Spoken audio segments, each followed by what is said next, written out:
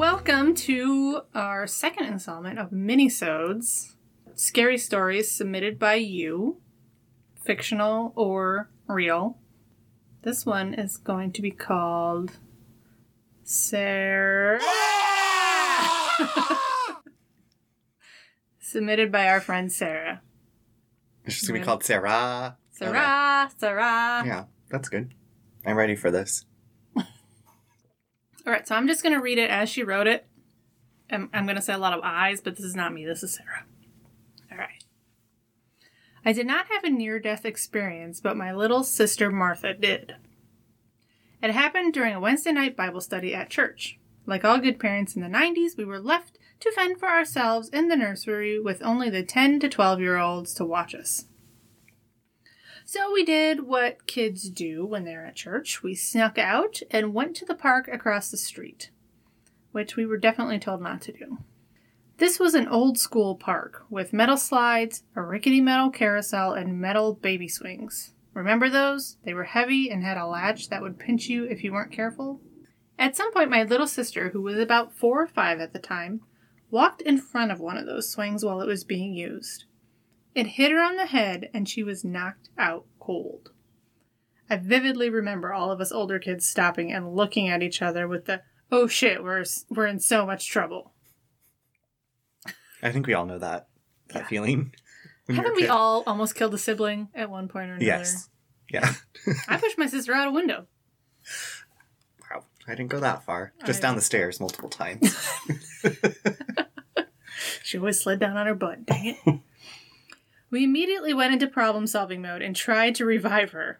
Smart. We called her name. Someone made a wet compress from the water fountain. We shook her. And finally, one of the younger kids, a 3-year-old, gave Martha a popsicle that someone had bought from a Mexican street vendor. We placed it into her hand, and that was enough to revive her. It wasn't until high school, when I brought up that story, did she tell us what happened to her.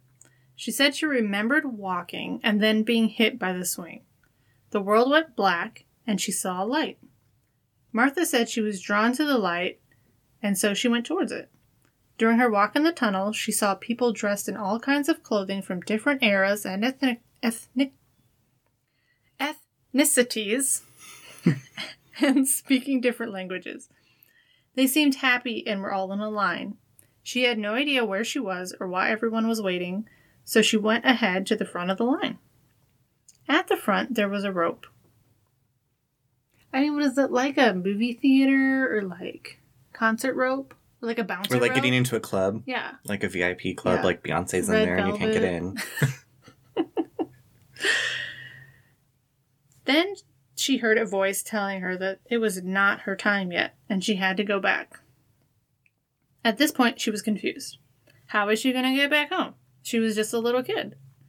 So a helper was sent forth to hold her hand and guide her back down the tunnel. As she neared the end, she saw her body with all of us over her. She didn't know how to get back, but the helper, she realized it was an angel, told her to jump back in. When she saw the popsicle being placed into her hand, she said it felt like an anchor, and it drew her back into her body. I'm so glad she told us her experience, but I'm even more glad that she didn't die that day. I can only imagine how much trouble we would have gotten in. Most important thing. I feel like you hear stories like this and you're like, sometimes you're like, whatever, but the popsicle is an interesting detail, don't you think? Yeah, it's not a detail that I've ever, I don't think, heard before, but I haven't read too many or heard too many near-death experiences besides what seems to be sensationalized on TV shows. But, I mean, it makes sense for a child. Like, but I also have to wonder who placed the popsicle into her hand. Like, who would think to do that? You know, like, that's such a weird thing. Like, I wouldn't want to touch the body because it could cause brain damage. Okay, but you're a kid. Like, are you thinking about that? I was. Okay, well, no. Was. Lucky for Martha, somebody placed the popsicle. Well, I don't know. I think a young kid, like, well, they said that he was 3, or she was 3 years old, and decided that a popsicle would make her feel better. So maybe it's like, maybe their parents give him popsicles to make them feel better, and he was just like, here, maybe this will help. Mm-hmm. And then Martha was like, ooh, yeah, I want that popsicle. Wow. It's a mystical popsicle. Magical. Life-saving. I keep waiting for your monkey to, like, turn its head and look at me. It's kind of creepy right now, isn't it? It reminds me of Bigfoot. That's Funky Monkey. Oh, okay. I've had him since I was little. Is that a flavor of Ben & Jerry's? Yeah, I think it is. Yeah. Makes me want ice cream. We were too poor for Ben & Jerry's. Yeah, I didn't have that until I was in college and I could spend my own money on what I wanted. Exactly. Ice cream and cigarettes. And they were like, shit, I also need textbooks. Oops. Yeah. This ice cream's really hitting the spot, though. Makes up for the C grade. Well, we got talking, and then Sarah shared a little bit more of her background, which I thought was interesting, so I'm also going to share that with you. Again, this is in Sarah's words. A little bit about my background. My ethnicity. And why do I have to do this to say words? I don't know, but it's like you're stabbing somebody or slamming down a gavel. I'm like... Pulling on a train. What is the... when you break up a word into... Syllables? Syllables.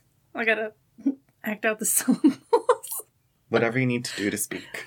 My ethnicity is Hmong. The Hmong people traditionally believe in the spirit world and shamanism. My great-grandfather was a witch doctor.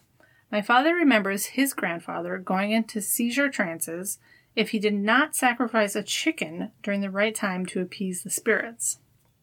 My family came into Christianity when the spirits began to take the form of animals and started attacking the children in their small village back in Laos. My grandfather started the sojourn to solve the problem of attacking spirits after his daughter was attacked by a crane-like bird and died. He went all over Laos to pray to various deities, but nothing worked. My dad said in those days everyone would lock themselves in their houses as soon as night fell. You could hear the spirits take various animal forms, mainly dogs, at night. They would howl and bang up against the homes, seeking their way in. It wasn't until someone suggested my grandfather talk to the American missionary who talked about someone named Jesus.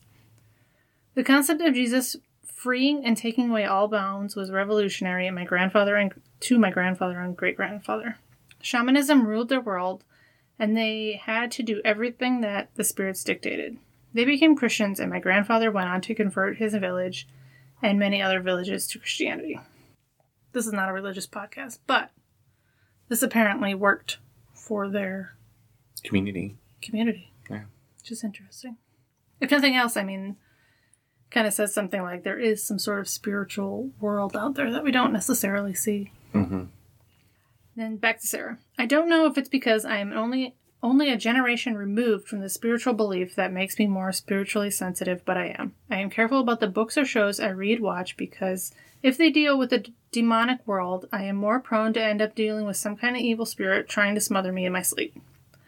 Side note, my little brother Sam is a pastor in a large Hmong community in Minnesota. Many Hmong people still practice shamanism.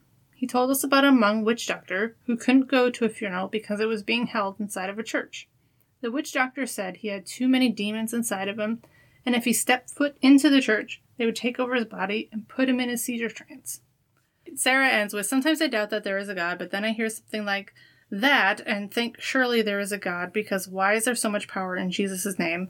Why is there so much power in a church building that a witch doctor who knows he has demons in him and willingly invites them in can't step foot into? That's my favorite of her stories. I think it's really fascinating, like culturally, and it just makes me want to talk to those people and ask about their experiences. And I mean, because I've never dealt with anything like spiritual warfare to that level, or even thought that was real, you know. Yeah, I mean, you think shamanism, I don't know, it's just something you don't think about people still practicing, I guess. No, but yeah. Lots of places in the world still do. Yeah. So, thanks. Thank you, Sarah. Yeah. We appreciate you sharing these stories with us. It's really personal and fascinating. Mm-hmm. And we appreciate it. And we hope you enjoyed this short story. And if you have any experiences of your own, feel free to email us at mysteriousafpodcast gmail.com. Bye. Bye.